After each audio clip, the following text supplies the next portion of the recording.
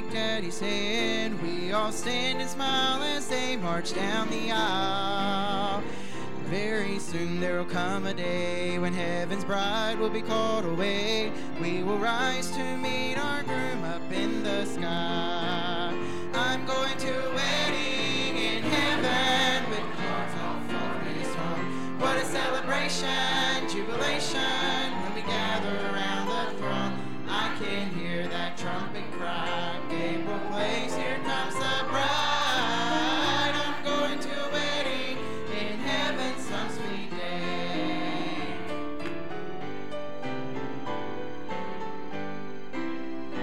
We will march down a street of gold, see the sights still left untold. Then we'll bow and kneel at the feet of the great I Am.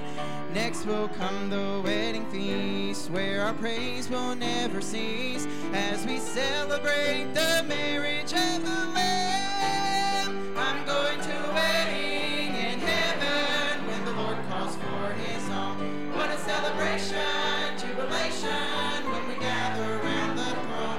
I can hear that trumpet cry. Gabriel plays, here comes the bride. I'm going to a wedding in heaven some sweet day. I'm going to a wedding in heaven when the Lord calls for his own. What a celebration, jubilation, when we gather around the throne. I can hear that trumpet cry. Gabriel prays, here comes the bride.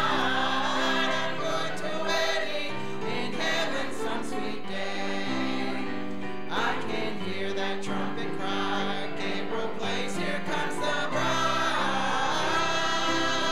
I'm going to a wedding in heaven some sweet day. Amen. Thank you for being back on this Sunday night. Appreciate your presence. Grab your hymn books now. Let's stand and sing. Brother Ken's going to come lead us as we stand and worship together tonight. Brother Ken.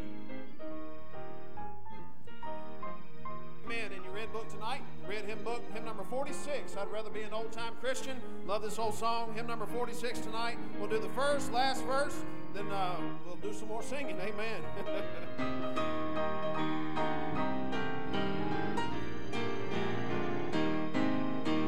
In this world I've tried most everything, and I'm happy now to say there's nothing like religion in the good old-fashioned way. I am walking in the old-time way, and I want the world to know that I'd rather be an old-time Christian than anything I know. I'd rather be an old-time Christian than anything I know. There's nothing like an old-time Christian with a Christian love to show. I'm walking in the grand old highway, and I'm telling everywhere I go that I'd rather be an old-time Christian than anything I know. All the world is bright since I got right. Now I sing and pray and shout. All my burdens have been lifted since the Savior brought me out. I will tell the world both far and near as I travel here below that I'd rather be an old-time Christian than anything I know. I'd rather be an old-time Christian than anything I know. There's nothing like an old-time Christian with a Christian love to show. I'm walking in the grand old highway, and I'm telling everywhere I go that I'd rather be an old-time Christian than anything I know. Amen, Brother Ken. Thank you so much. Let's remain standing for prayer tonight. Again, I want you to pray for Sister Brenda Cassidy. We were right out there with him right before services tonight. I'll give you the information on that family. They will receive visitation tomorrow night from 6 until 8 at Bassett Funeral Home. Services will be Tuesday at 11 a.m. also at Bassett Funeral Home. So you please pray for the family, if you would, and the homegoing of her mother. And I know they'd appreciate that. Sister Rachel Clark was her name. Pray for her dad as well. well. They were married 67 years. Just stood by the stuff for all those years. Praise the Lord for that. Pray for the services tonight. James, open us up in prayer. Let's go to the throne room together this evening. Son, pray for us. Our Father, our God, we thank you for allowing us to come back here on the day that you've set aside for us to assemble ourselves together. Father, we thank you that you've given us a means to approach you. Father, we thank you for your Son, how you sent him to die for us. Yes. Lord, we thank you for the privilege we have to worship the true God, our Creator, our Maker. And Father, as we proceed into this service to worship you in the ways that you've told us with songs, with prayers, with preaching, Father, I pray that our hearts and our minds will be focused on you, your Son, and your Spirit. And Father, I pray that we would just contemplate what you have done for us, and that we would give you the praise, God, that you are so worthy of. Father, we thank you. Father, we thank you for your Son. It is through him we pray. Amen. Amen. You can be seated. I want you to pray for the choir. This is an old song. We've been singing it for years and years and years. But Renee and I pulled it out, and we've reworked the arrangement, and I think it sounds pretty good. You listen now as the choir sings, "There is a Haven."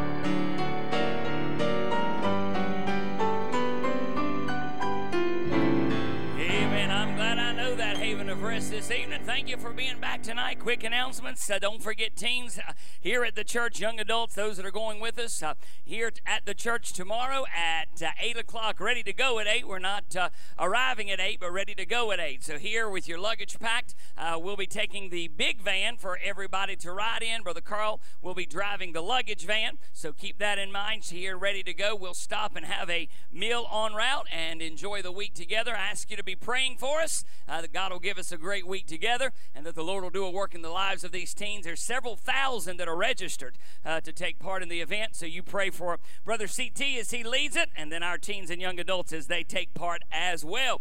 And then, of course, thank you for those who have been bringing in your stuff for Operation Christmas Child. Keep that in mind if you would, and we would certainly appreciate that. All right, I want ushers, come on and make your way down this evening if you would. Ladies, you all get ready to sing, play for us rather. Brother Gerald was scheduled to sing tonight, and as we were leaving today, he looked at me and said, "Preacher, would it be all right if I missed tonight?" And I told him, "Be all right." So you just keep praying for the family. Lord, bless the offering. May it be what you'd have it to be. Now, thank you for the opportunity to worship this way. In Christ's name, amen. Take it.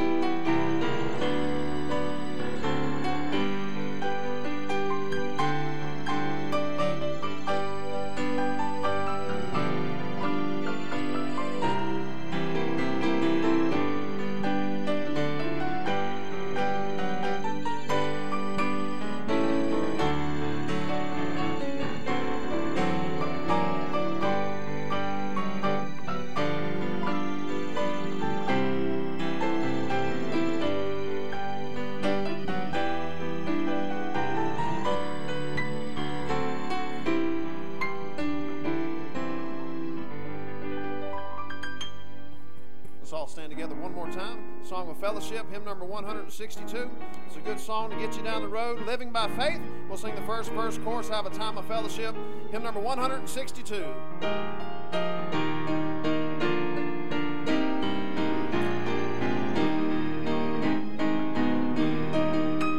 I care not today what tomorrow may bring, its shadow or sunshine or rain.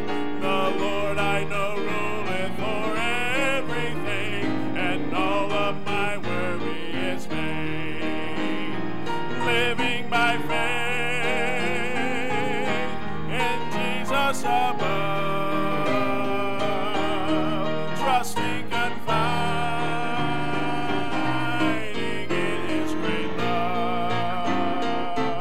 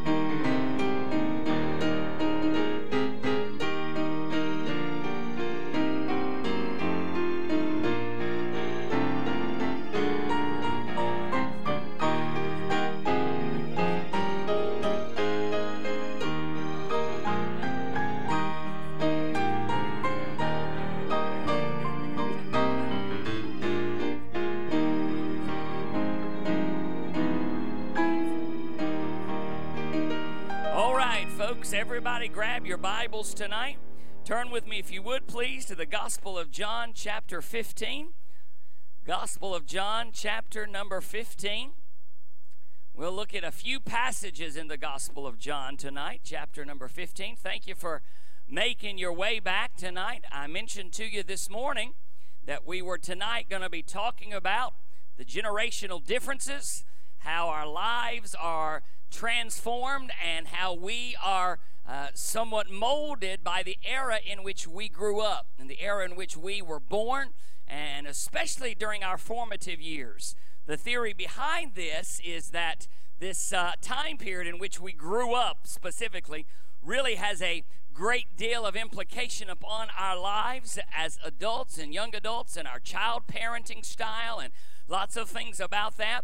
We will, of course, in any conversation like this, speak in very broad terms. We'll talk in generalities. And anytime you do that, there's a danger that folks will think, well, that doesn't apply to me. Certainly everything I say will not be applicable to everyone that's a part of that generation.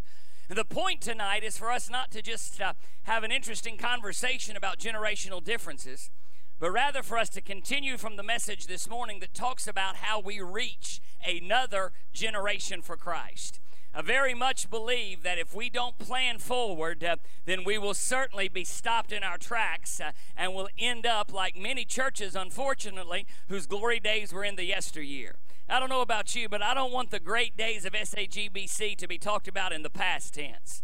I want it always to be in the present tense and always moving forward so that we're planning on reaching yet another generation with the message of Jesus Christ. And as I said this morning, and I'll say again, our methods our methods have to change. Our message never does. Our methods must change, but our message never changes. And all of this started this week, all of it started last month in preparation for this week. That I was in Wisconsin, and they had requested that I do a little bit of conversation and help them understand some of the generational differences, which is, of course, a topic that I'm fascinated by, and I've always loved studying it over the last few years, especially since I transitioned over into higher education. In the workforce today, we recognize that the generations are different. In the education system today, we recognize that the generations are different. When you have someone sitting in your classroom who's 50 years old, they don't act, think, walk, talk, believe like someone who's 18 years old. It's just the reality of the differences in generation. And in no place, I think, is the generations more evident than in a good-sized church.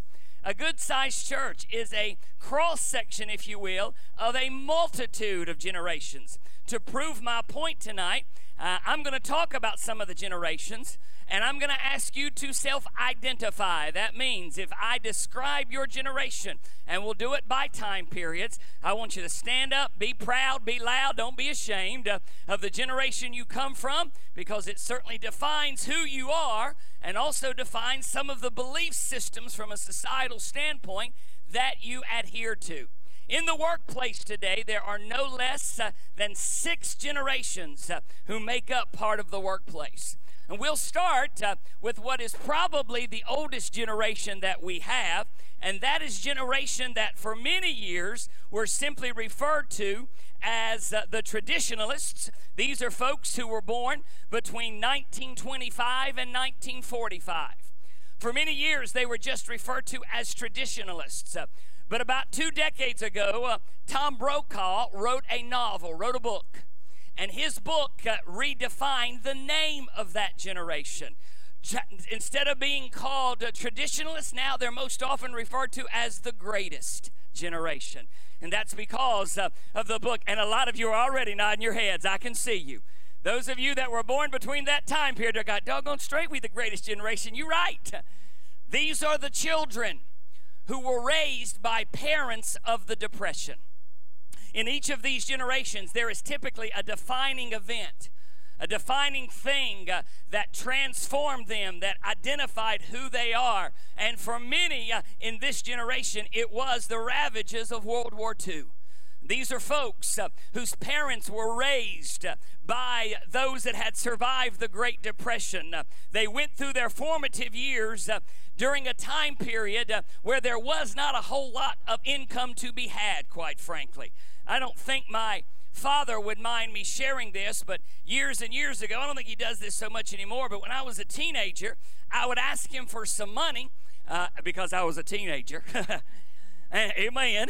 I would ask him for money, and he would take his wallet out, and he'd pull it out, and he'd have just tons of $100 bills in there. And I looked at him one day, and I said, Daddy, why do you, he doesn't get turned back on, look at me, son, he doesn't do it anymore. My son was like, I looked at him, and I said, Daddy, why do you carry so much money with you? And I'll never forget what he said. He said, Greg, when I grew up, we had nothing. Nothing. There was no money to be had. There was nothing to do. There was no money to have. And he said, I just kind of never want to have that feeling again. That made sense to me. And so he kept a lot of money with him at that time. This was the people that came through and recognized and walked through the Korean and Vietnam Wars. These were those people who pledged loyalty to their corporation, and once you got a job, you usually kept it for life.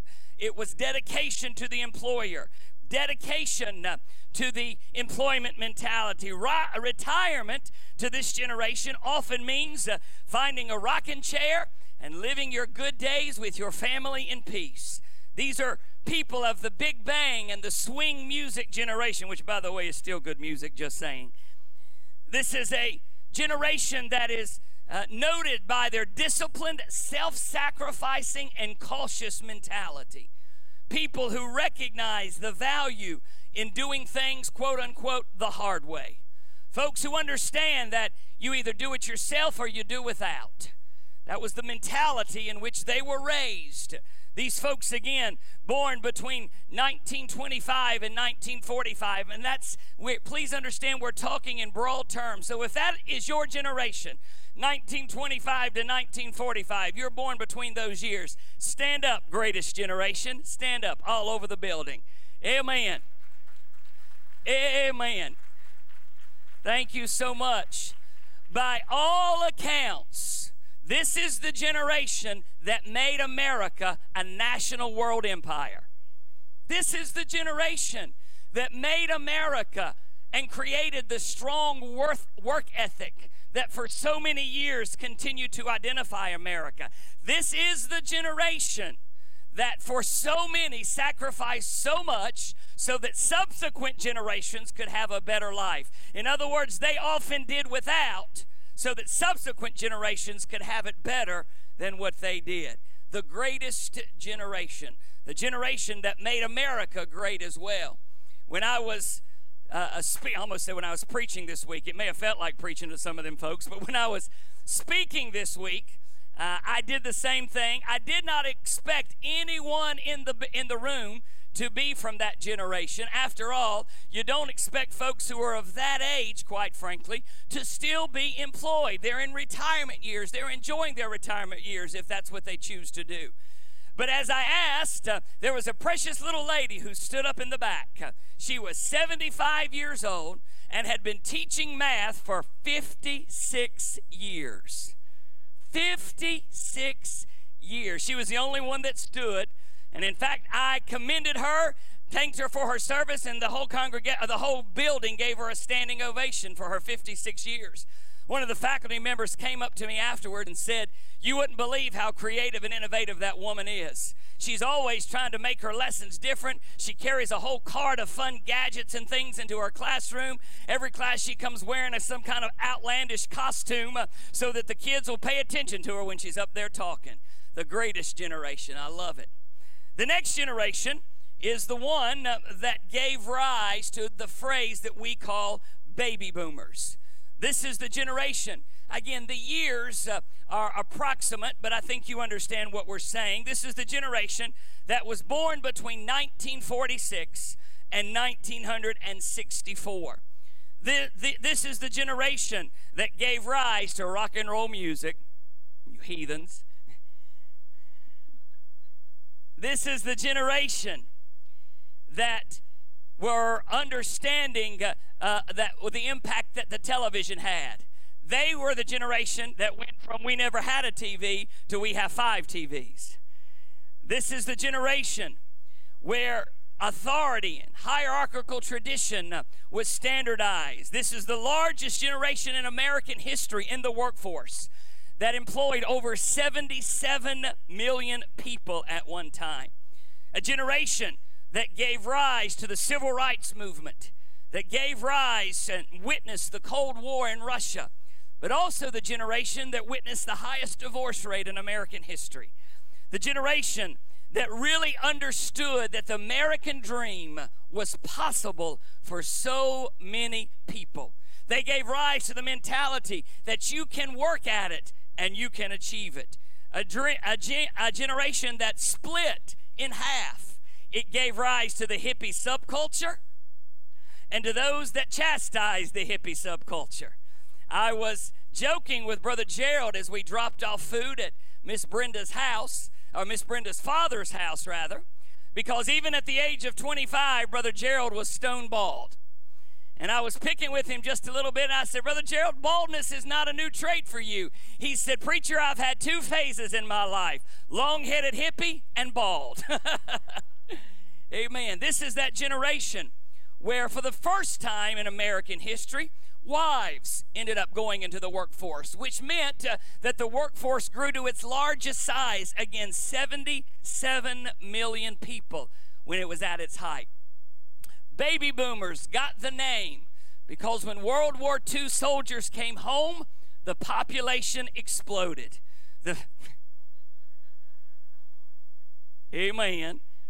I heard amen, and I heard a group of teenagers go, ooh. You think that's gross? Let me tell you one even grosser. Go look at the birthdays at Stanleytown's Amazing Grace Baptist Church. November is without a doubt the most prolific month for birthdays. You count backwards, and you will see that 9 months from November is February. That's all I'm saying. Amen. That's all I'm saying. But you can do the math yourself. Baby boomers watched America change incomprehensibly. They were the first generation to use retirement as an opportunity to enjoy life after the children had left home. Instead of sitting in a rocking chair, this generation is known to retire and take up skydiving, enjoy their hobbies, and extend their life to the fullest. This is oftentimes the generation that has the bumper stickers that said, we're spending our children's inheritance. Amen. If you are part of the baby boomer generation, 1946 to 1964, stand up, stand up, stand up. Amen, you baby boomers. Give them a big round of applause. Amen. Baby boomers. Now we come to my generation, which became known as Generation X.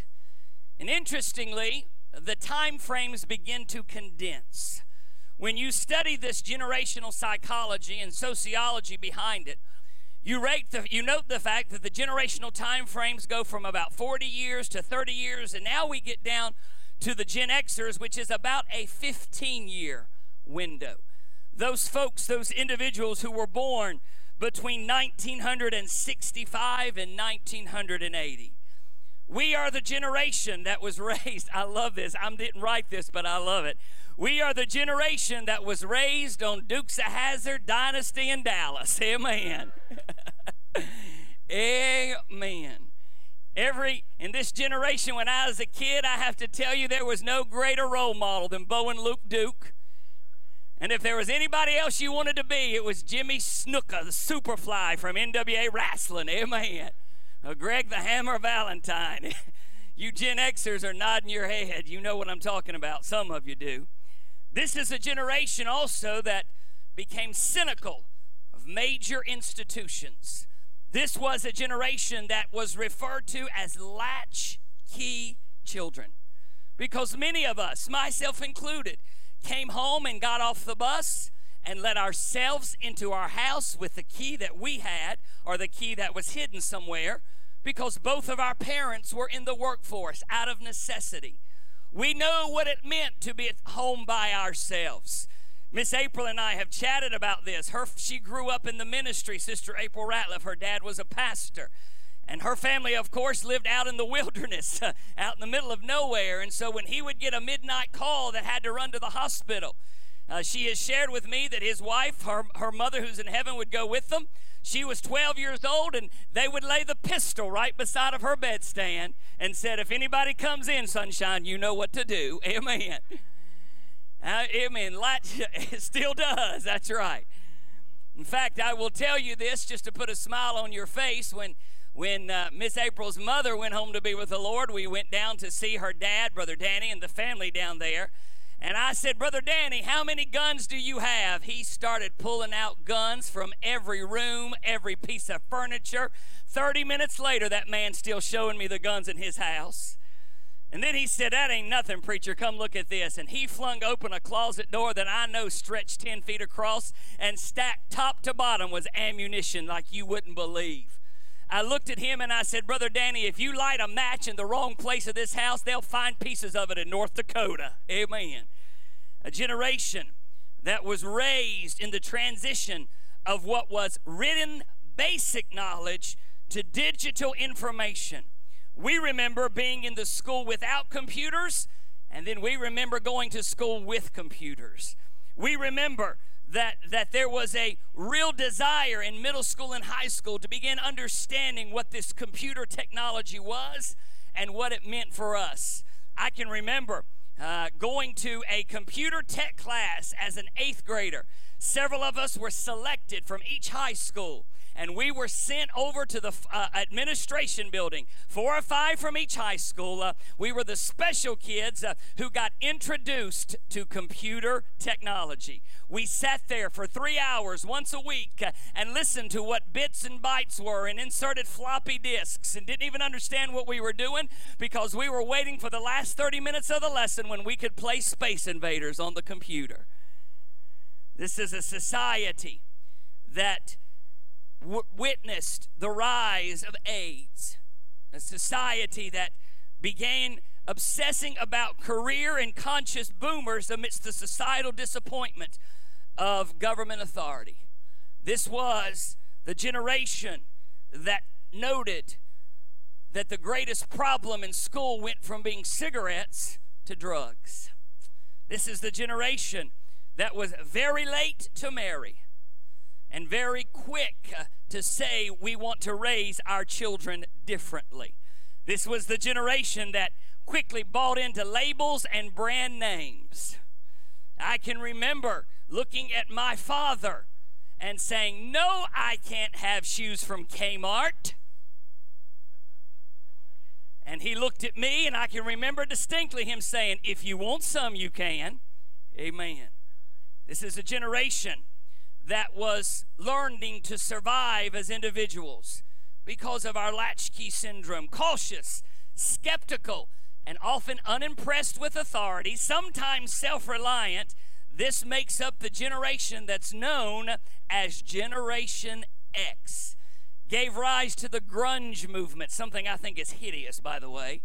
But the reality is that era defines Generation X. And in fact, it was the grunge movement. That's the style of clothes where you look like that you just got out of bed and look like an unmade bed and walk around like your clothes came out of the garbage. That you can buy clothes like that, folks. I can remember my father saying to me, as God is my witness, he said, why would you buy jeans with holes already in them? Amen. Some of you are nodding, you know what I'm talking about. Generation X. Now people will spend $200 for a pair of jeans that you can rip holes into. If you're a part of Generation X, stand up, stand up, stand up. Woohoo! Yeah, give us a round of applause too now. This is the generation that is now the predominant in the workforce, Generation X. This is certainly there are still baby boomers in the workforce, but they're approaching retirement age. And retirement means something altogether different for Gen Xers. Retirement means something radically different than just sitting on a porch or wasting our children's inheritance. But oftentimes for Gen Xers, or I should say spending our kids' inheritance, for Gen Xers, it's how we can change the world during our retirement years, how we can make a difference in the lives. Then we give rise to the generation, quite frankly, that's taken a lot of flack. Generations that are called the millennials. Millennials, so-called because they were born at the end of the millennium, the generation from 1981-ish to about 2000. Let me back up for just a moment. Baby boomers. The defining moment, according to virtually all sociologists, the defining moment of the baby boomer generation was the assassination of President Kennedy.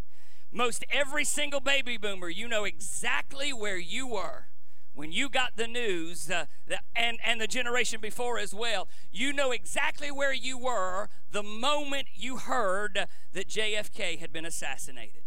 For the generation that came after, my generation, Gen X, that defining moment by most sociological accounts was the explosion of the space shuttle.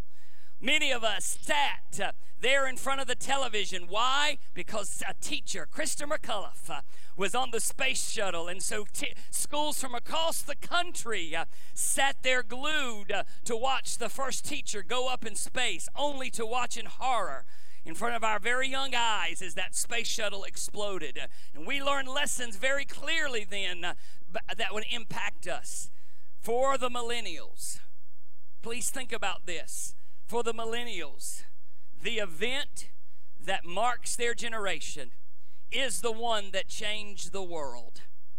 The event that marks their generation did not just change the culture, didn't just change this country, but it changed the world. And I think every one of you know I'm talking about 9/11. This generation, the millennials, born between 1981 and 2000, witnessed an opportunity for dramatic change like we've never seen before. School safety became a reality. Having to live with things that that previous generations never thought would be found in schools. They were taught early that the world is not a safe place. For those of us that grew up in the 70s and 80s and prior, we grew up watching Happy Days. We grew up watching relatively harmless television, and it culturated us to believe that the world is a safe place. Millennials grew up watching the World Trade Towers fall in front of their eyes, and they learned early that there is no place, no church, no school, no building that is in fact a safe place. They are a generation that have placed great expectation upon themselves. They are a generation, listen very carefully. We've used to say that this generation was tech savvy. That's no longer appropriate. This is a generation that is technology dependent. This is a generation that sees the world as a very rapid 24/7 place. And they have been told, listen now, this is a generation that has been told over and over and over that they're special, that they will be protected, and they want the world to treat them that way. Before we chastise them, the ones that told them that over and over were their Generation X parents and their baby boomer grandparents. We told them over and over how special they were, and indeed they are. They don't live to work, but prefer a more relaxed work environment with a lot of hand-holding and a lot of accolades.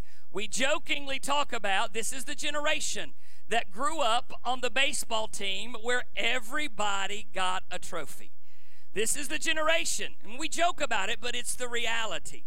It's the generation where competition was almost outlawed because we did not want to create an environment of winners or losers. But this is also a generation who has their eyes set on how they can change the world around them. This is a generation who grew up knowing that there is something wrong with the world today, and I want to do everything I can to make it a better place. You understand, previous generations didn't see the world that way. They had a very, very different image of the world. But these millennials have grown up in an environment where the world is dangerous, and so they seek to value themselves so that they can make a contribution to society. It is a very different mentality. So the millennials, you young whippersnappers, y'all stand up. Amen. Give these young folks a round of applause. Amen. Let me pause a second and say, it's a blessing that we have millennials in our congregation. Because millennials are of the age now where most of them are young adults.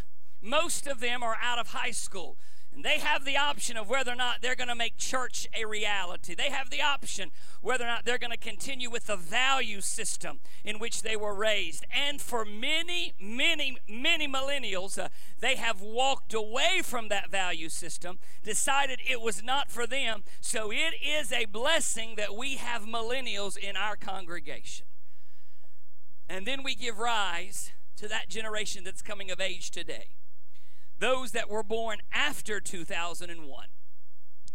And they've gone through a couple of different names. They started off being called Generation Z, but in most recent years, they've started being called the iGen because of the prolific spread of technology like iPads and iPhone. They're being referred to among sociologists as iGen.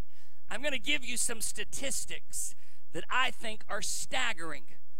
Because this, whether you agree, please listen to me what I'm about to say. Whether you agree with the politics of this, listen to what I'm about to say. This is a generation, a group of children who until this year never knew a president that wasn't African American. I want you to think about that for just a second. 2 generations ago, let's just be honest, the possibility of a minority or a female in the White House was a no-starter. It wouldn't happen. But the iGen generation were born into a society where the most important man in the country, if not the world, was a member of a minority population. I read a statement about this generation that blew my mind. They only recognize diversity when it's not there. This is a generation that only recognizes diversity if it's not there.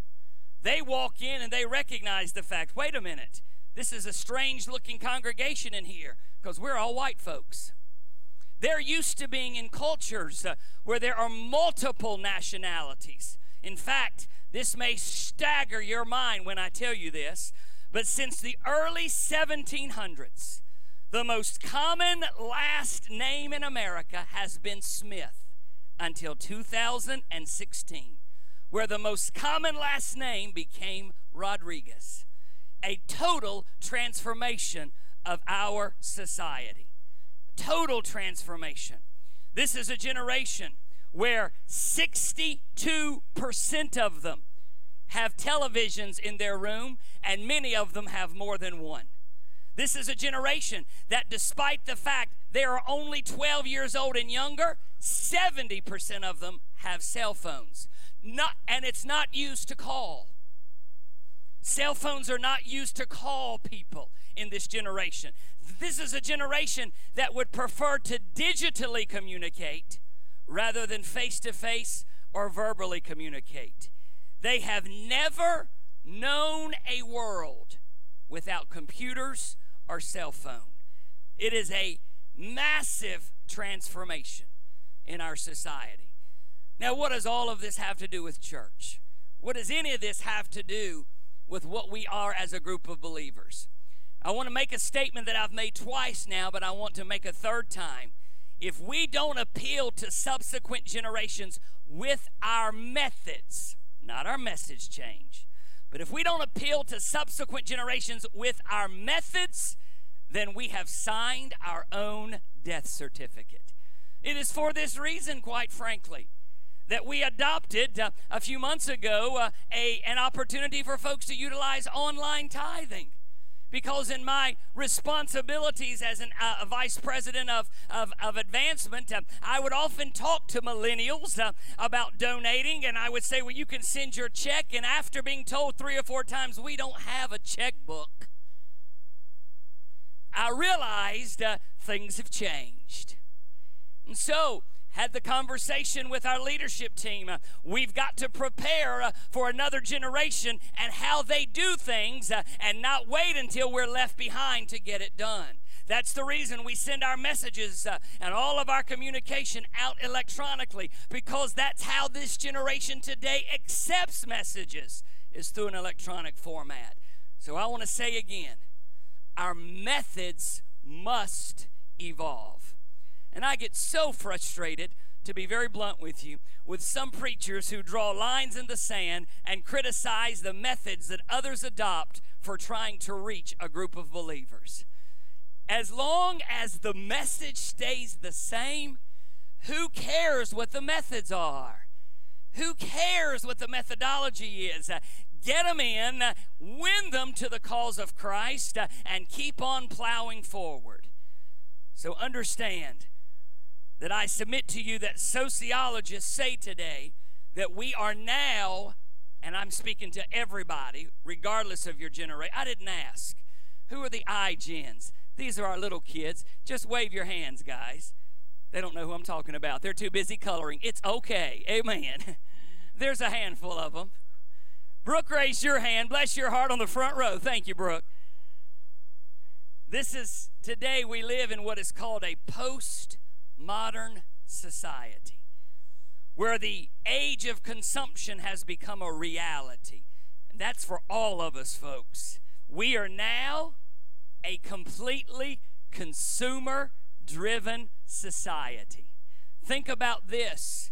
Those of you who are part of the greatest generation, or you're part of the baby boomers, it costs more now to entertain children than it used to cost to educate children. Think about that. And before we cast blame, the only ones we have to blame are us. It costs more today to entertain them than it does to educate them. My wife and I went out to dinner this week, and on 2 separate occasions, I sat amazed at a very large family. And I am by no means casting blame, because I would do the same thing if it meant keeping my kids shut up and still. But I sat in amazement as a very large family of 7 adults and 6 or 7 kids, after they placed their order, mamas opened up their large bags and pulled out iPads and sat down in front of every single one of them as an opportunity to keep them quiet and entertained until dinner arrived. I say to you that our methodology must transform. So what is it that we're looking for? What am I giving you by saying all of this? May I say very simply that regardless of generations, regardless of who we are and where we were born, there is one thing that I think runs the gamut, and that is the need today for authentic Christianity. Authentic, real Christianity. Please turn with me to John 15 quickly. That's a very lengthy introduction, and I'll be very fast tonight in the next few minutes. John 15, please, verse 12. John 15, verse 12 and 13. Jesus speaking, he says, "This is my commandment, that ye love one another, as I have loved you. Greater love hath no man than this, that a man lay down his life for his friends." Church, would you listen to me very carefully? As a church, as a body of believers, we must authentically love one another. We can communicate in an instant, yet real communication today is at an all-time low. You know that. You take a poll of what seems to be the greatest problem in any work environment, and number one is always lack of communication. Yet there's more emails, text messages, things that go out, but we are inundated with communication, yet there seems to be a great dearth of it. The world, a lost society, listen carefully, needs to see in us a group of people who genuinely love one another, even when we sometimes don't like each other. Why, preacher? Because we're family. And do you understand, amen, do you understand that you can love family even when you don't like family? Amen. All of you, let's be honest, all of you have family members that sometimes just work the ever-loving snot out of your nerves. Amen. But you love them because they're your family. We need that same reality in church today. We don't quit family because family does one little thing that we don't like. We don't quit family because family didn't speak to us or something happened. We don't do it that way. Why? Because it's family. I say this often. I've watched my wife and her brother all but come to blows arguing with each other, ready to pull each other's hair out, but let somebody else talk about them. And they're ready to pound the other person. We ought to have that with our church family, folks. What we have is special. What God has created with the church is special, not to be taken for granted, and should in fact be cherished in such a way that we can disagree with each other, but by golly, nobody out there better start putting their 2 cents in. Authentic community. Turn with me, please, to John chapter 16. John chapter 16. I'd like you to look at verse number 7, if you would. John chapter 16, verse number 7. Nevertheless, I tell you the truth, Jesus says. It is expedient for you that I go away. For if I go not away, the Comforter will not come unto you. But if I depart, I will send him unto you. And when he is come, he, please underscore that, he will reprove the world of sin and of righteousness and of judgment. Of sin, because they believe not on me. Of righteousness, because I go to my Father and you see me no more. Of judgment, because the prince of this world is judged. I said, number one, the world needs to see in us an authentic Christian community, but they also need to see in us an authentic Christian commitment. An authentic Christian commitment. I learned by error, quite frankly, because when I was a young preacher and a young pastor, I certainly made my fair share of mistakes. I thought that if I fixed the outside, everything else would be taken care of. But what I learned along this is that taking care of the outside means little when the inside's still a mess.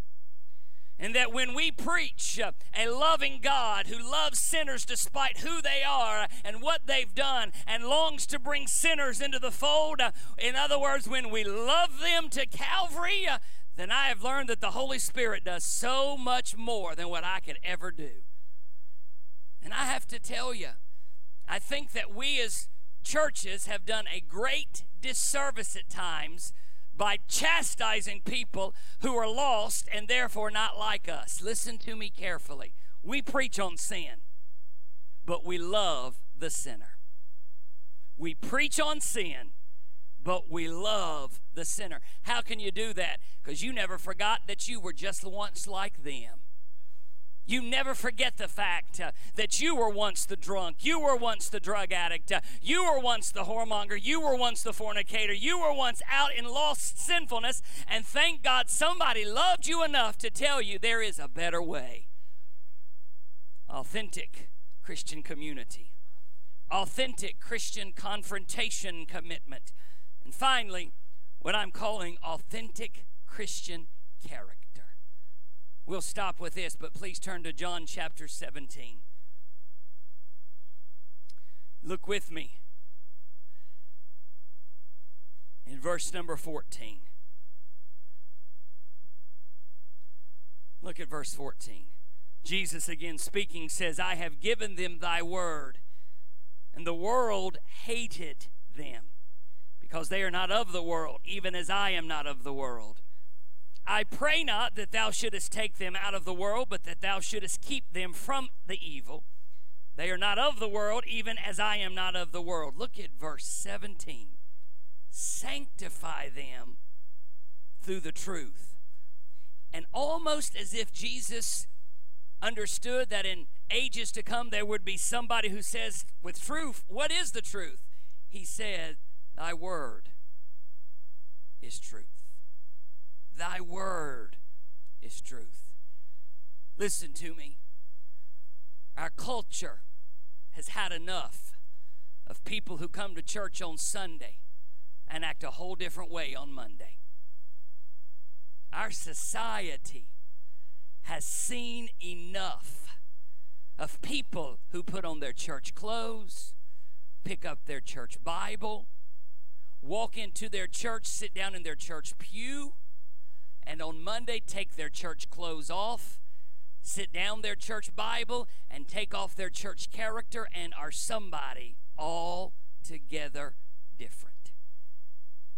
What we preach and teach on Sunday, the world needs to see us living on Monday and Tuesday and Wednesday.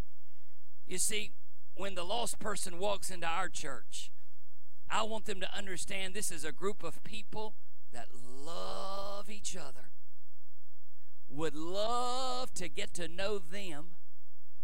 I don't think, it may seem like sometimes that when we do fellowship song, we are forcing you to shake hands. Do you know why that is? Because I've been in a whole lot of churches where I felt like nobody wanted me there. And I don't want anybody to come to this church and feel like that they are unwelcome or unwanted because of who they are or what they did. Who they are or what they did doesn't matter. Why? Because the ground is level at the foot of the cross. And then I want them to see a church full of people whose Christian character is as real as the Bible they hold in their hands, who love the Lord, who love the lost, and who love leading the lost to the Lord. Let's stand to our feet tonight. A message that I believe cuts through the generations regardless of their differences. Brother Ken, come on, we'll do a quick invitation this evening. I'm going to ask you tonight with heads bowed and eyes closed. I know on a Sunday night, undoubtedly folks are here who are saved.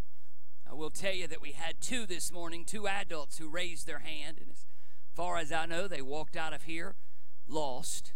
I'm going to invite you to pray for them that God gives them another chance, that He convicts them one more time. Maybe you've got friends, family members, co-workers, people that you love dearly, that you're worried right now about their salvation. I haven't asked you this in a while, but if that describes you, I'm not going to ask you to raise your hand, but if you want to just come one more time to this old altar, call out their names again, asking the Lord to allow you to be the agent through which that Christian character is displayed. While you're coming, I invite you to pray for Brother Travis Tincher. That's the 90-plus-year-old military veteran from our church. Sister Nadine Allen's father seems to be in the final days of his life, unless the Lord miraculously intervenes. Pray for that family if you would. But if you've got somebody near and dear upon your heart, you come this evening. Brother Ken, sing us one verse.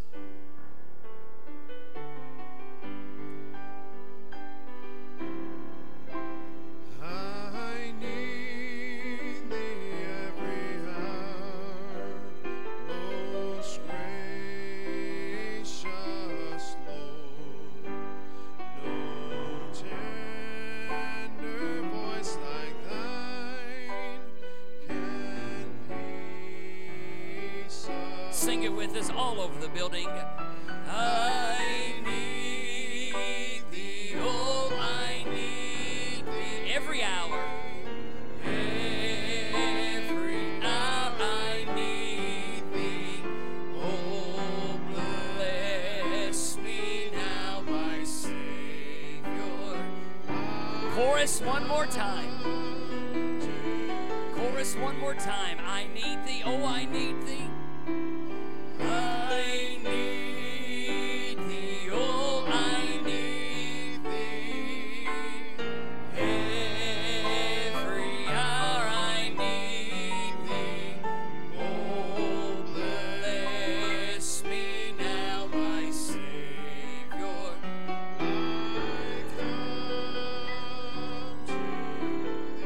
Father, thank you for the opportunity that you gave to us on this, the Lord's Day, to come back to the Lord's house, worship the Lord's Son with the Lord's people one more time. Lord, thank you for the various generations that we have in our congregation. Lord, we need every one of them.